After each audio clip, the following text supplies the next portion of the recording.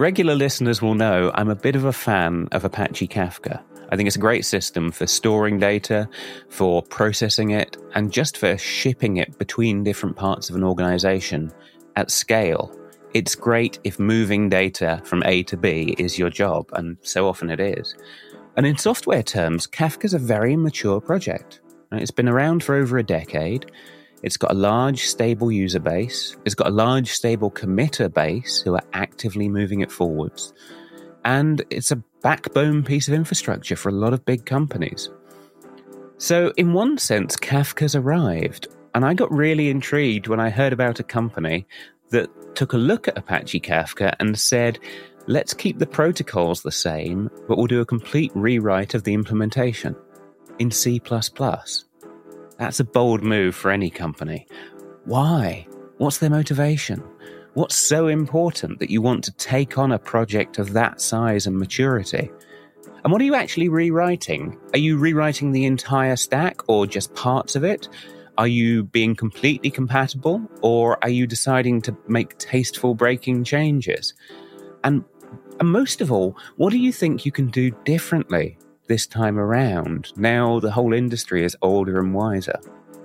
Lots of questions to ask, so today we're talking to Christina Lin of Redpanda. Redpanda are that upstart company taking on an Apache staple. And I've seen in the wild, I've seen people using a mixture of Kafka and Redpanda in their tech teams. So clearly Redpanda have added something to the software world. Let's see what they've got to add to the conversation. I'm your host, Chris Jenkins. This is Developer Voices, and today's voice is Christina Lin.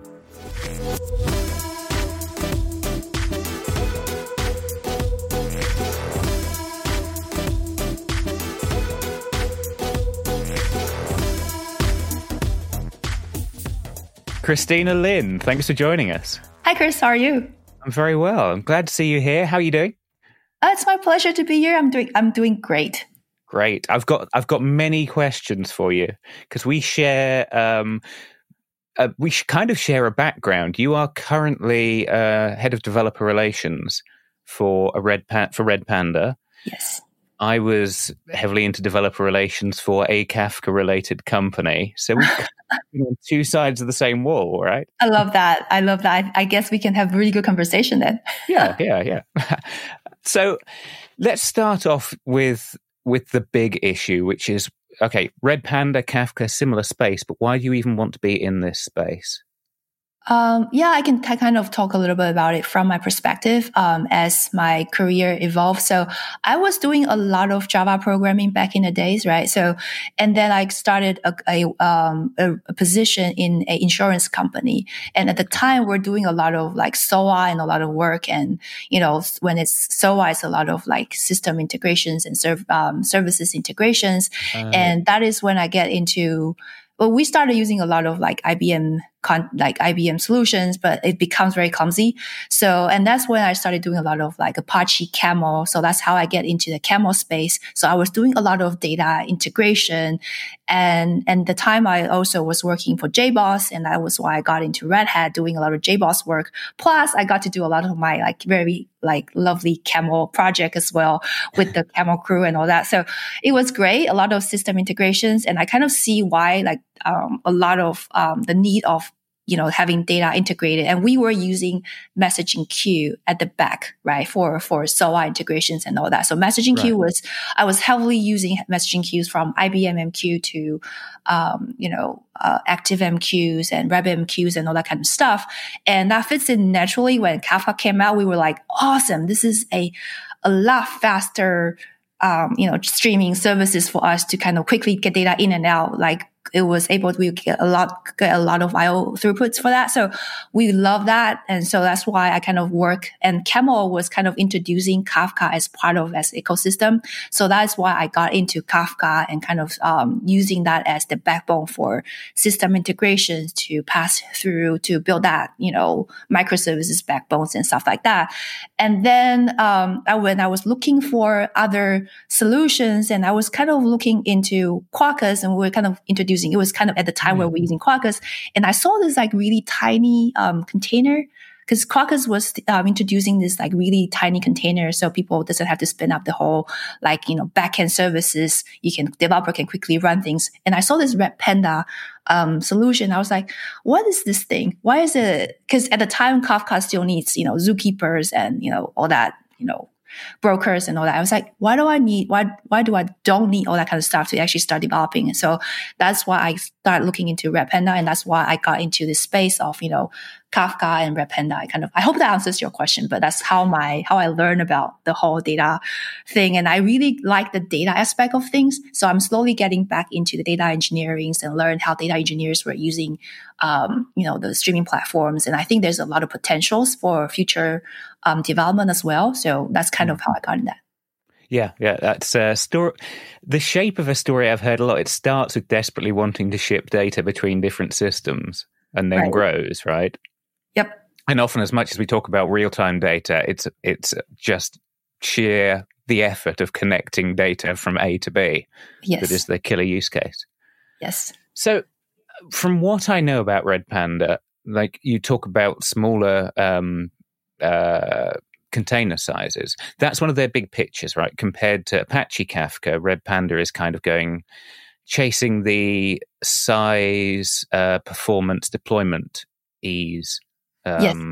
benefits. Yeah, I think right? when Redpanda first got out, it was very well known for its performance and the size of its container and how much resource it needs to adopt, right? So I think that's why people start to adopt Redpanda, just because of the simplicities and the size of it needs to execute the similar stuff, right? So that's kind of how I see it and how people first got into it.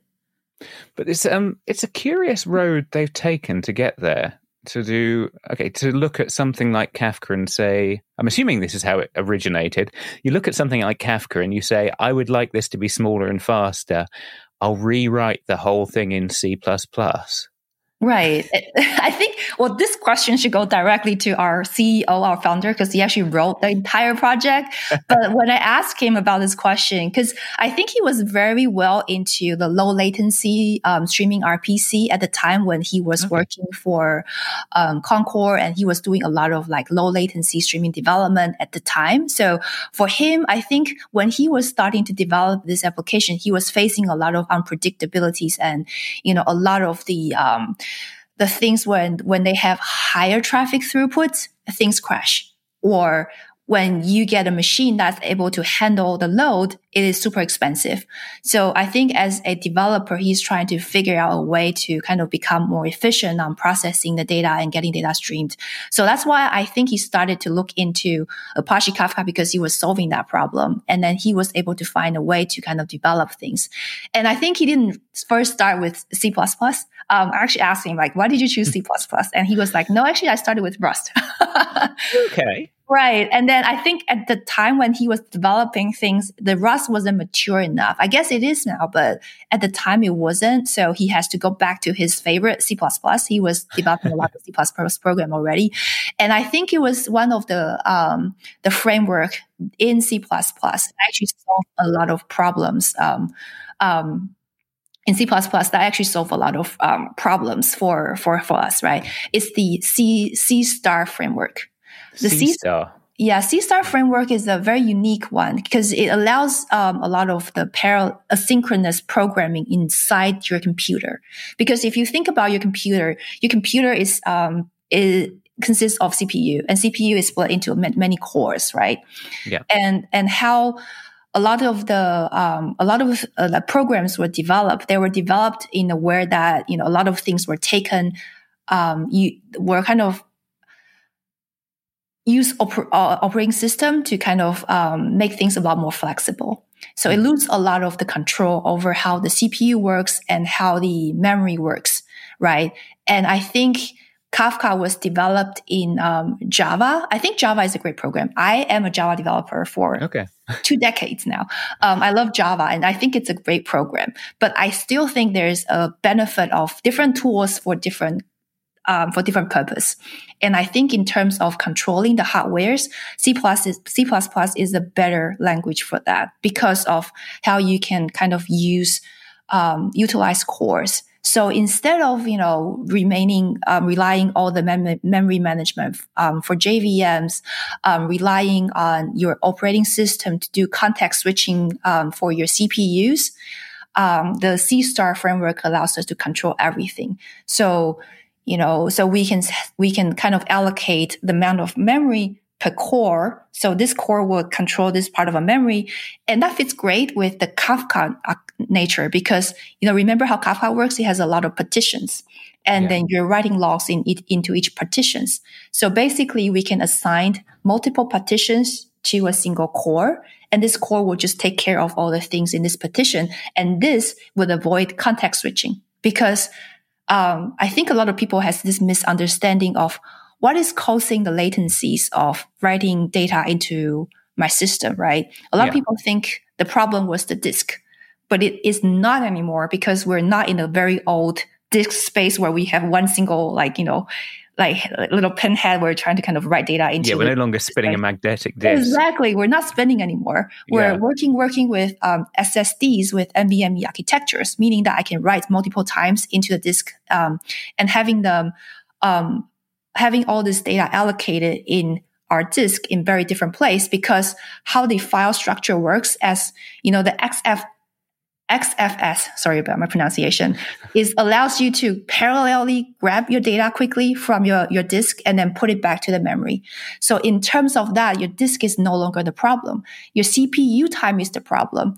And being able to utilize CPU allows us to quickly grab the data and provide it to the users and vice versa, doing the same thing to quickly put it back into the storage. And that's why I make Redpanda super fast with that C star. And I think Alex saw that. And that's why he implemented everything with the C star framework. And that's why it's the secret behind why Redpanda is super fast in terms of, performances and, the lower latencies, low tail latencies and all that kind of stuff. Okay. What kind of year are we talking about for this whole... I think it was 3-4 years ago, maybe. Really? That recently? Yeah. Okay. I know some people will be disappointed that you didn't stick with Rust 3 or 4 years ago, but... I think it was just at the time, maybe a little bit earlier. I didn't exactly know when Alex was implementing Rust. Maybe it's a little bit earlier, but this is from what I know. Okay, fair enough. Then there's the question of okay, if you've decided you're going to rewrite Kafka, do you know why it's decided to stick to the exact protocol? Because you can, as I understand it, you can drop in Redpanda and largely have your writers and readers, your producers and consumers transparently work with either. Yeah, it's just because I think the number of users, we don't want because I think from Ring 0, which is the broker side, and then you've got the client side, right? So I think when Alex wants to do it, he wants to kind of also support that ecosystem for the Kafka users. So that's why we choose to adapt the Kafka APIs instead of inventing our own. So we can provide that faster Ring 0 experience, but also providing that for the existing Kafka users. So that's something that we try to solve. It's similar. I always put that as an analogy of cars, right? Car is a very good thing where you can hop on it, driving it, and then you can get to the places. But how you build a car is different. So over the times, we have really nice diesel cars, petrol cars, and then now we have electronic cars. I think it's just how you build the cars a little bit different, but the way you drive it, we want the user to have the same experiences and kind of how things are built. But internally, how it's done it is up to the car manufacturer, right? So similar. Yeah, no matter how they implement it, you've got pretty much the same user interface on the car, right? Exactly, yes. Except I can never find where the heated mirrors are on mine. They're always in the wrong place. Yes. Okay, I can see that that you want to keep the same protocol to reach the same user space. Right, exactly. Right. Yes. Where do you draw the lines around that? How much of wider Kafka do you want to rewrite in C++? Is it just the broker? Are you targeting Kafka Connect next, for instance? What's the scope of the project? Currently, I think what we're going towards is more on the Ring 0 experience, right? So not actually the connector itself, but the actual broker we wanted to kind of make, because Redpanda is a very small company compared to the large community out there for Kafka, and even Confluent is a multi-million-dollar company where they have a lot of money to throw around. But, Redpanda is very small. So we want to make sure that we invest things in the right place. So we want to make sure that we give people the best experience how we can kind of control. So we focus on the ring zero experience on that. So we don't expect to expand a lot outside of the connectors. We expect to work with the connectors. We work with the community. So for example, Francisco, which is the Go library for connecting to Kafka, was developed by one of our engineers. He was kind of donating to the community and, kind of show people, how this is done. And we were talking to them. We try not to be the enemy of the community. We try to be friends because we all work in the same, we're trying to make this space better, right? So giving people more choices. This is what I think we should be and how the community should work all together. So I think we should, so to answer your questions, I think for us, it's more focusing on the broker itself. So things on top of that, I think we added the Redpanda console, which allows us to kind of have a very nice GUI interface, for developers, for them to see what's going on inside. I know there's a lot of projects out there that can do the same thing, but I think it's for us just to kind of make it more smooth transition from people to see what's going on and maybe use that on top of even Kafka as well and all that kind of stuff. That's where we're focusing on right now. Diplomatically, I would say there's plenty of room for more development in the Kafka user interface space. Yeah, I think there's, different opinion sparks different ideas. And I think that's a good energy to the community. Not just, if you all have people speaking the same thing, then you're not going to have innovations. Yeah. Do you know, it reminds me, I was at another company talking to some people who worked there last year, and they used Kafka in production, but all their developers locally were using Redpanda. That's the first time I heard about Redpanda, and I want to ask you, why do you think they would have that divide? I think we're seeing the same thing. Like from me, from the community side, I see the same thing. I see a lot of developers who are kind of using Redpanda internally as a development, and they have like Kafka because their operations staff kind of decided on using Kafka. I think it's just the easiness of how to use Redpanda and how to start it. I think, adopting Kafka as a beginner, I don't think it's the most easiest thing. First, you have to understand Java, and a lot of the people I talk to right now are Python developers, Go developers, Rust developers. For them, like Java is intimidating. And then to download the package, and then at the time you still have to start the Zookeeper, and then you start the broker. It takes for them a lot of.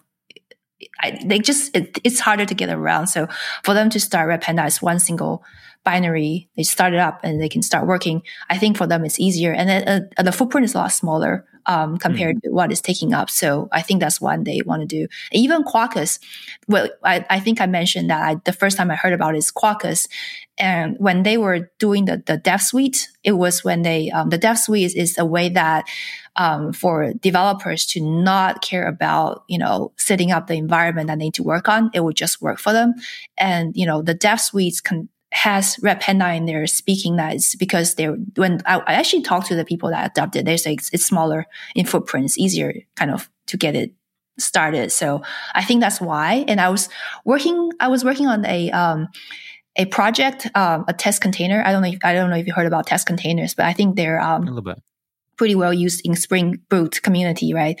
Because they were using that for, testing and local development as well. I've seen their download rate for, compared to Kafka and Redpanda. I think Redpanda is pretty good, in terms of usage. People can just download it and use that as their internal development, platform. So they don't have to get all that things started. So I think that also contribute to that. I got to push you a bit on that, because that landscape must be changing a bit, where Kafka's moving away from having a separate consensus protocol of Zookeeper to it being eternal. Meanwhile, you've got Redpanda.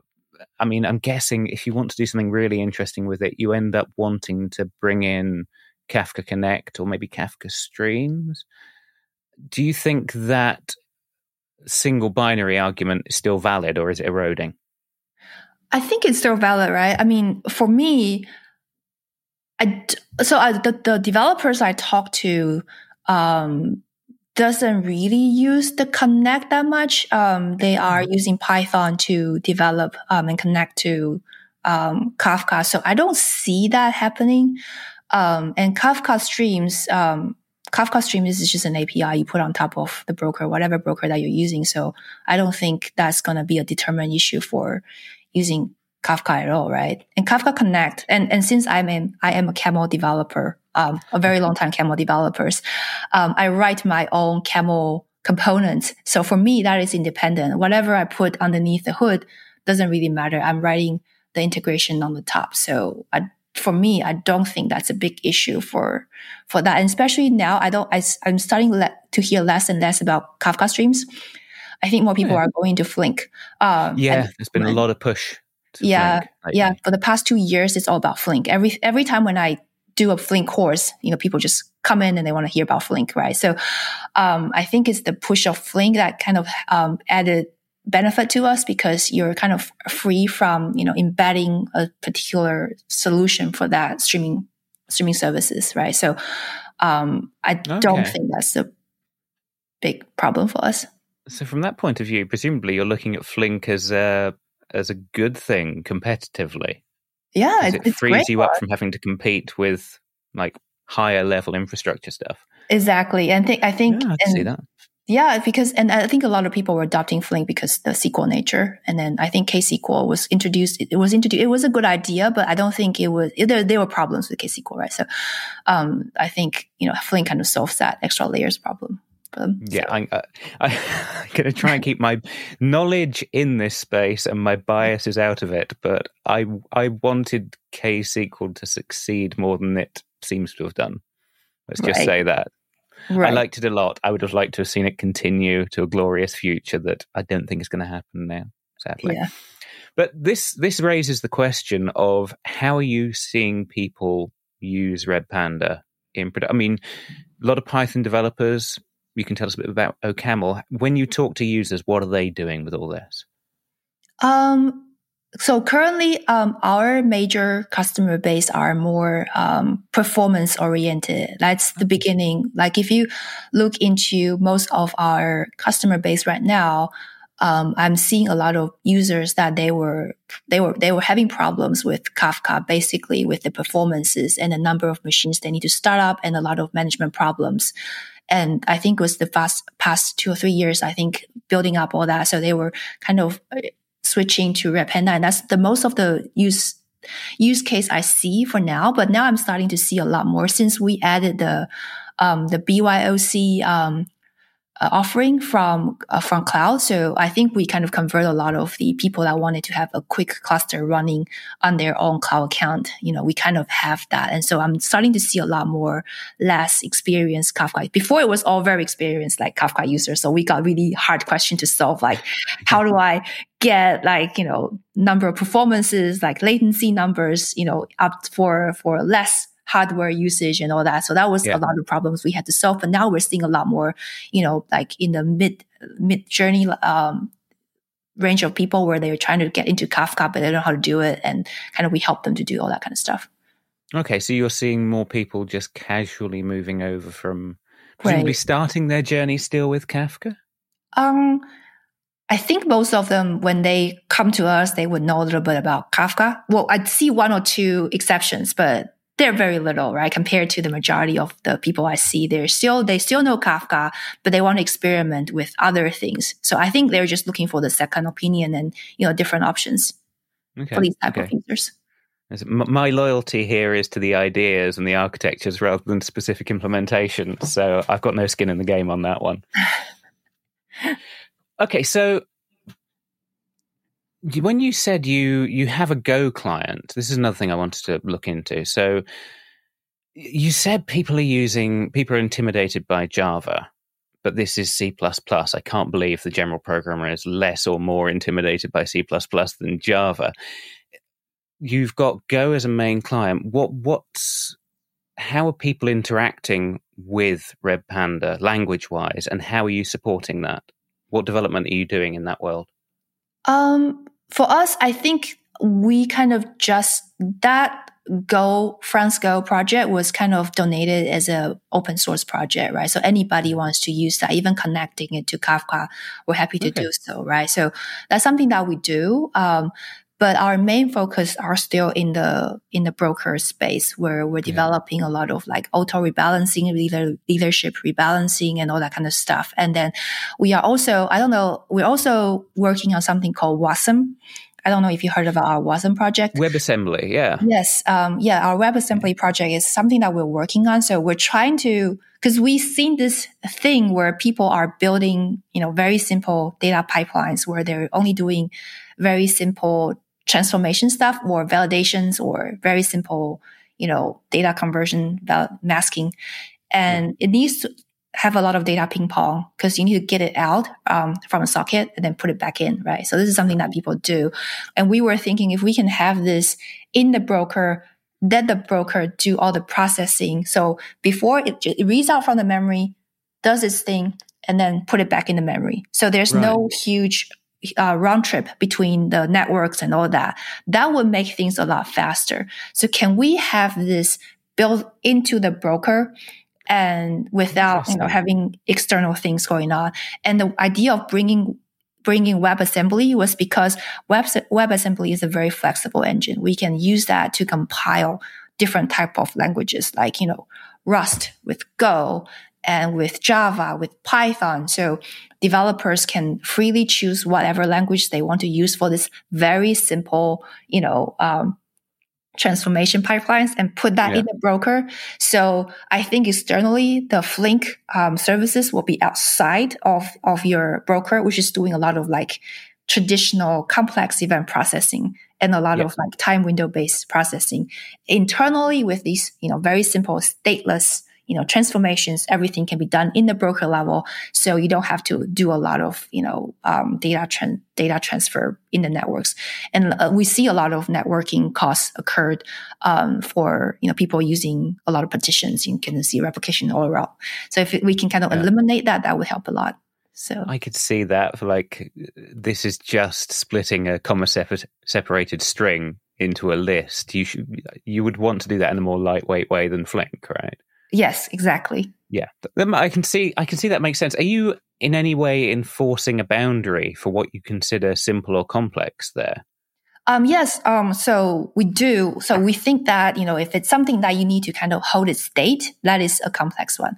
So for things that you don't need to, you don't have to keep its state, then it's a simple stuff, right?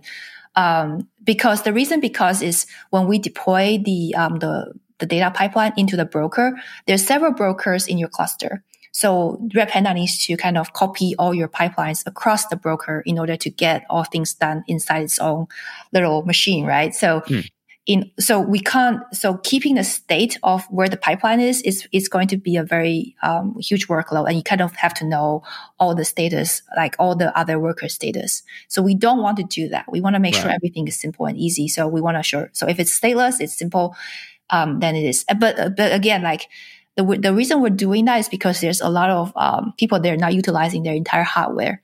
But if you already have a very busy broker that's taking up 100% of your CPU time, it is probably not a good idea. So you probably need a couple of different nodes for that. So it all depending on situations, but I think it's going to eliminate a lot of like network costs and latencies and all that. Yeah, I can see, provided it's contained, that's going to you always want to separate storage and compute, but once you've separated them, you want them to be really close. Right? Exactly, right? They would be sitting right next to each other, but still separate.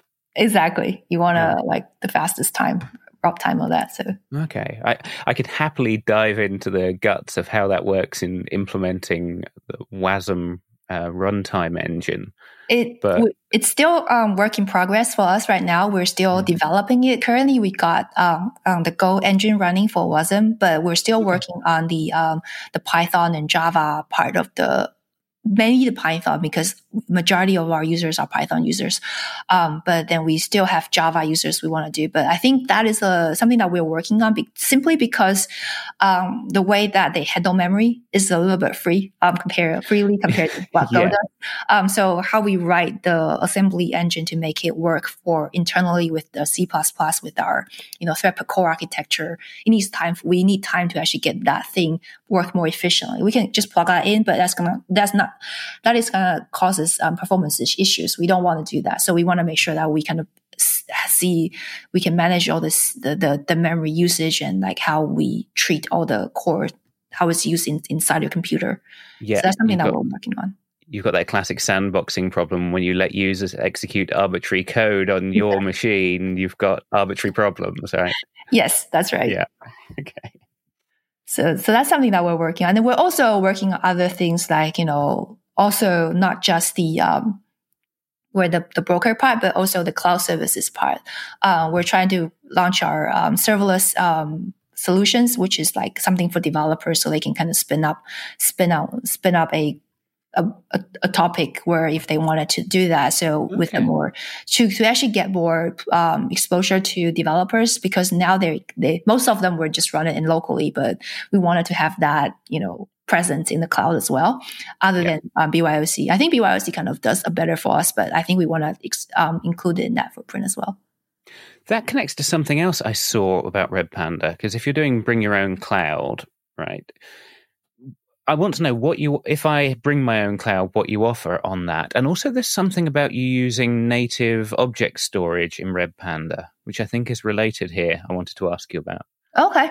Yeah, that'll be good. Cause I was actually, I talk about this in current, this year, in current BYOC.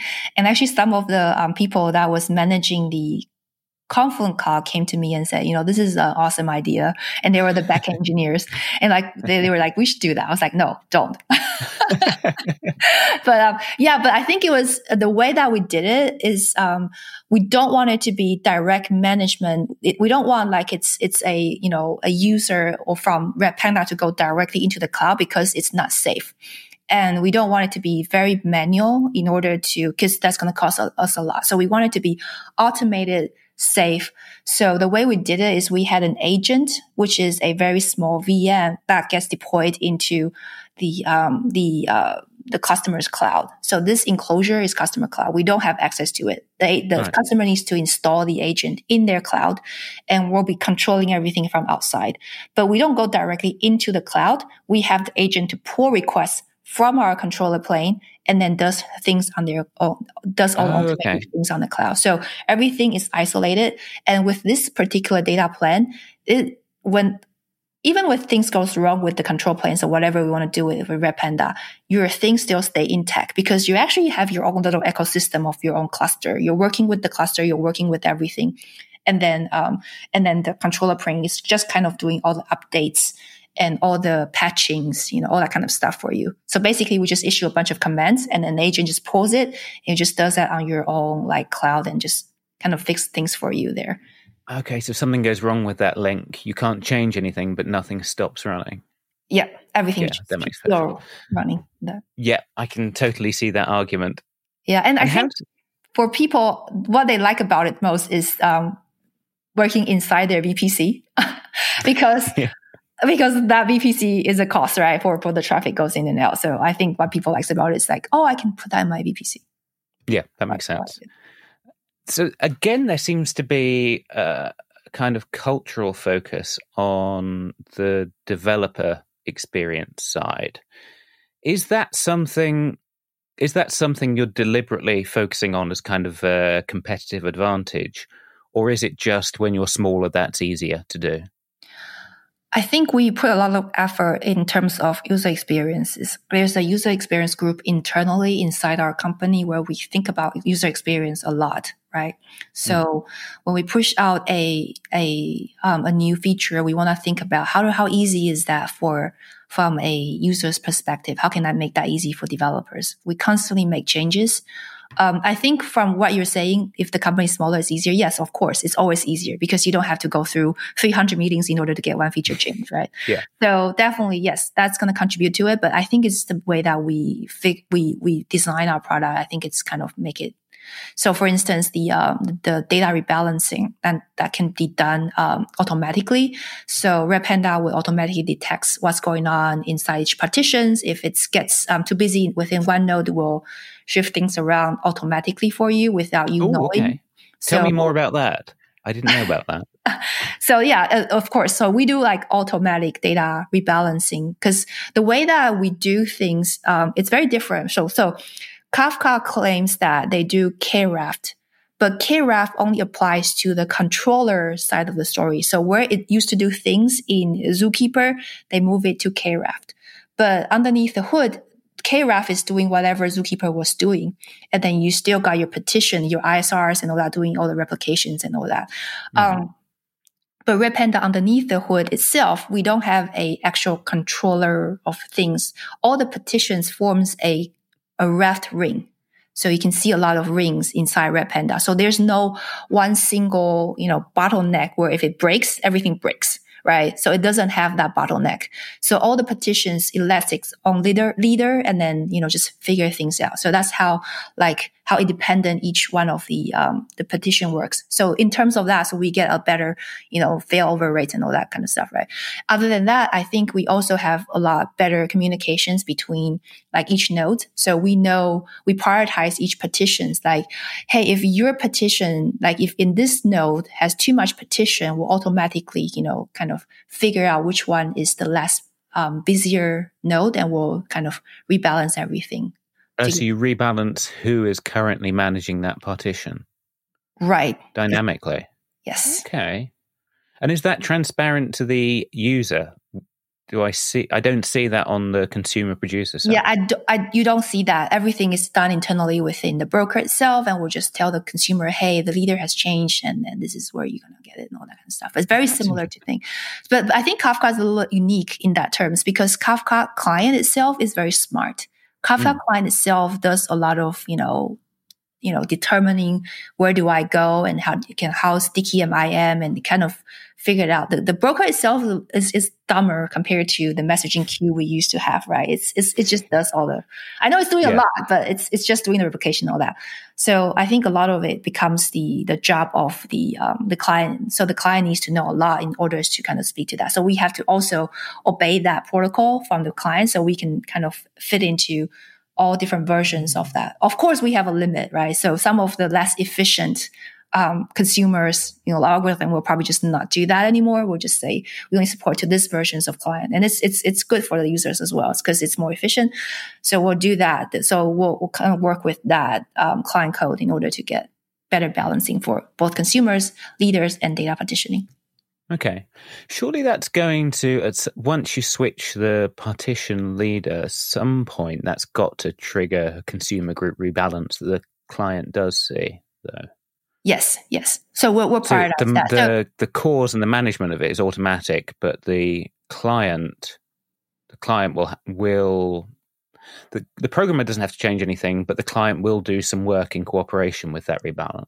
Yes. And then we kind of honor that, right? So like the sticky culprit way of doing things, we prefer to kind of stick to where it was before, so there's less movement and all that. We'll do the same. So that's why we have priorities, right? So we'll shift the one that has less consumers, and you can kind of see which one is, we prioritize them I can kind of send you a link of like how we prioritize it, but there's a lot of like logics you need to kind of figure out, like, the CPU, the bandwidth, and then how many consumers and like all that. And then how fast is like how, and then also IOPS and all that. And it becomes a determined factor. And then we can kind of rebalance everything. And do you do things like watch how long that problem lasts before you do something about it? Yes, there's a timeout thing as well. Okay, right? Yeah.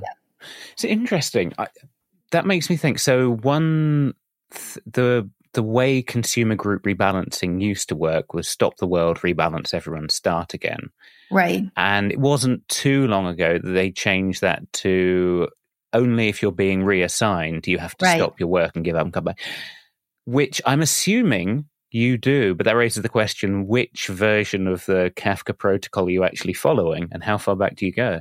Yeah, I can't really tell. I don't have a vivid number like where we go, but I think we actually try to match the most current one. Actually, we bring up some of, I've heard that from one of our engineer. He actually started talking to the client community, like talking about ideas of, how can it be more efficient from the client side in order to have that communication. So he actually does work with the client groups to actually get that thing working as well. So yeah. But so you're tracking the latest version of the Kafka protocol, you say? Yes, we do. Yes. You must have a fairly large team just dedicated to doing that. That's enough work in itself, right? I don't know exactly how many people were there, but I know there's not too many. Okay. I mean, how large is the company? Just give me an idea from that size. I think we're about 200-ish. 200, okay. Yeah. In Silicon Valley growing, size, that's fairly modest. I don't know how many exactly because we're still growing, we're still hiring and all that. So I don't think we have a lot of people right now. Okay. So if you're growing, where are you going with this? You've mentioned WASM. Yeah. So yes, WASM and then serverless, of course, in order to support all the customers. So we also have managed Kafka, of course, that's already there. Managed Redpanda services, that's already there. BYOC, and then we have now bringing on serverless and then WASM, and then we're also working on this. So we already have tier storage, which is I think Kafka doesn't have it, but Confluent already has it, which is kind of offload the non-retain data offloaded to the object store, right? So you don't have to keep the hot stuff in SSD and the rest you push to S3 or whatever. Yeah, exactly. Yes. So we do that, and then we also added something called remote replica, which is you can rehydrate your an entire different cluster. So you have your operational cluster here. I think a lot of the data engineers loves that. That implementation was they can still have the operational side of the house of working with the current clusters, but when they're trying to backfill all the jobs that they need to run, say they have to kind of go back to 3 days ago, 4 days ago to run a large and process a large streaming data, what they can do is they can have a separate cluster which is rehydrated with historical data, and they can kind of use that as the part where they can kind of use that to run their process and their jobs there. So it's called remote replica, which is kind of reusing that, S3 object store that we have to store historical data as well. Oh, right. So it's not quite the same as something like cluster linking, where you join one cluster to another. Are you more like reading the same object storage for a different cluster? Exactly. Yeah. So that's more interesting. For data. I think data engineers use that a lot more. For example, for the microservices user, this is a lot less because I think for them this is just a traffic control centers where they can relay their messages. But for backend, data engineers, they need a lot of historical data that wasn't stored somewhere or that wasn't stored into databases or that is in data lake. But it's actually easier to kind of see the flow of how the data was coming in, the logic of data and like the historical like timestamps of it. That they like to see that way. So they'll process it from there. I'm curious about that. Why would you not just create a new consumer going further back on the existing cluster? Because that's going to sacrifice the performance of your current running brokers, right? You can also do that, but then you're going to rehydrate a lot of the data from your historical data into your current broker. So you're sacrificing part of your broker performances. So once you're in the tiered storage world, you're going to mess up that hot cache section. Yeah, exactly. Right. And it's going to see why that'd be an issue. Yeah. Okay. And then the huge, I think what I see the company right now is a split between, operational side of the house and then the analytics side of the house. I see a lot of, I came from the operational side, transactional side where, everybody's doing microservices, it's everything's containerized and you got Kafka underneath the hood and all that. But then same time, I see the new side of the house where analytics, where they're just picking up the streaming side of the story. They were starting to learn Kafka, and they used to use a lot of Spark. They used a lot of like MapReduce, that kind of thing. And they're starting to kind of get the data. They're starting to get real-time data, because now for machine learning, they need to kind of produce a lot of data sets. And the data sets are the way the data science requests them were kind of random. I don't know, like depends on how they implement it, but sometimes they have to go way back for a lot of data, and they need that. And also they want to have like real-time machine learning. I think a lot of them were adopting that real-time machine learning. So they're trying to get that thing hooked up. And I think from this side, there's a huge gap compared to where operational people were so confident, like they know how to use the Kafka thing already. But here, I think they're still doing that. Yeah. You kind of want to isolate yourself when you're massively experimenting, right? Right, exactly. Yeah, I can see that. Okay, and how about you? Where as head of DevRel for Redpanda, where are you taking things into the future personally? When you say DevRel for a startup company, I think most of the startup company doesn't know what DevRel is. So I think I'm doing a lot of technical marketing instead of doing a lot of DevRel stuff, because there's just this huge gap of things that needs to be filled in order to do a lot of, before I can go off and start speaking. Because once I do that, nobody's creating content, and you actually need people creating technical content that speaks to the developers and the people that knows the technical stuff, instead of like really fluffy marketing messages, right? So I'm doing a lot more of that, and I want to grow the educational side of the story, because I feel like there's not enough educational content for Redpanda. For instance, teaching people how typical works, and teaching people what does that mean in order to maintain a Redpanda cluster. And I wanted to kind of make that easier and I think there's not enough course. There's a lot of course for Java developers already for using Kafka, but not enough for other languages. So I want to like build on top of that. So maybe build a better educational content for my users as well. Yeah, I can totally see that and agree with it. But that spreads you very thin. Yes, we do have 2 people like in our team, but it's still we still need a lot of things to do. Yeah, there's always more education to do. Okay, final question, and this is really like 2 final questions. If I want to go and use it, there are 2 things I need to know. The first is, what's the license for Redpanda? So it's actually you can use it if you don't use it in production. So okay, what is it? I forgot the name. Like BSL, BDL, BDL, BSL. I forgot. Like BSL, sorry, I forget which. Yeah, I can always forgot about the terms, but yes, but I think it is free for use if you use for development, and if you're using it for production, that's when you kind of needed to reach out to us. And there are community features you can use freely in production. There were just a few enterprise paid features that you need to reach out to us in order to kind of get it started. So, for instance, the auto balancing part where I mentioned. And then the tier storage, the read remote replica, which is the part you kind of have to, work with the license Redpanda cluster. Okay. And if I want to get started, what do I do next? What you need to do is go to our website, and then there's a getting started with Redpanda. That's the easiest part. And then we also have a university that teaches you how to get started with Redpanda. Oh, very nice. Do you get a plaque? Yes. You get a plaque and a certification. Well, Dean Lin, I will leave you to go off and write more courses at that point. Thank you very much for talking to us. Thank you.